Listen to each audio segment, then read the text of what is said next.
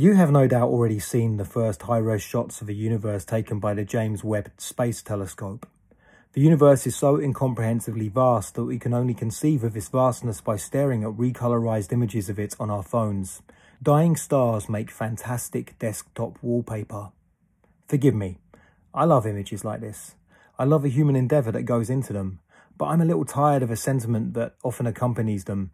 This sentiment might be familiar when it was satirised decades ago, when Eric Idle sang the Galaxies song as part of a sketch that involved in convincing a housewife that it was okay to harvest her husband's organs while he was still alive and unaneasthetised. This familiar sentiment is, look how small and inconsequential we really are. I don't even need to point to the James Webb Telescope itself in order to convince you that our species is awesome.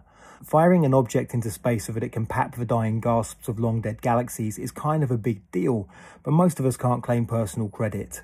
However, if we look at these images while scooping cheesy Wotsits from a massive bowl with the hand we just had down our pants, we are still doing something that stands as a testament to the brilliance of our species. We are special and consequential because we are able to perceive how small and inconsequential we are.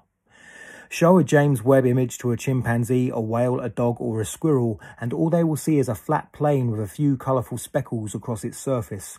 No species can comprehend the incomprehensible, but ours can at least comprehend its incomprehensibility.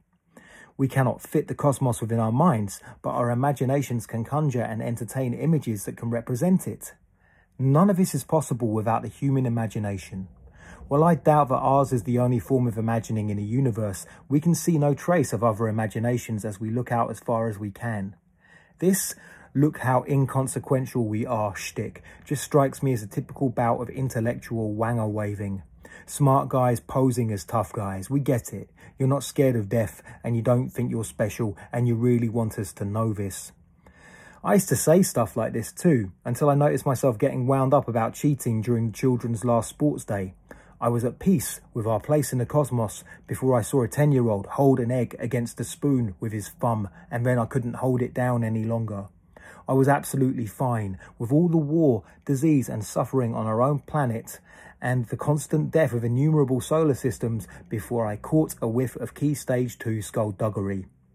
A telescope image might inspire us to wax lyrical about how inconsequential our place in the cosmos is, but we're right back within the cogs of samsara as soon as we look up from that image to see a chair has just become free on our packed rush hour carriage.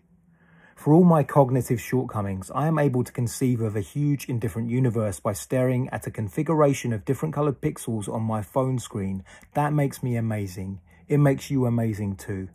If I saw evidence of another species that could do half as much as we could, I would be absolutely astonished while staring at my phone and ignoring all the amazing humans around me. We might be screwing it all up in spectacular fashion, but we are still amazing.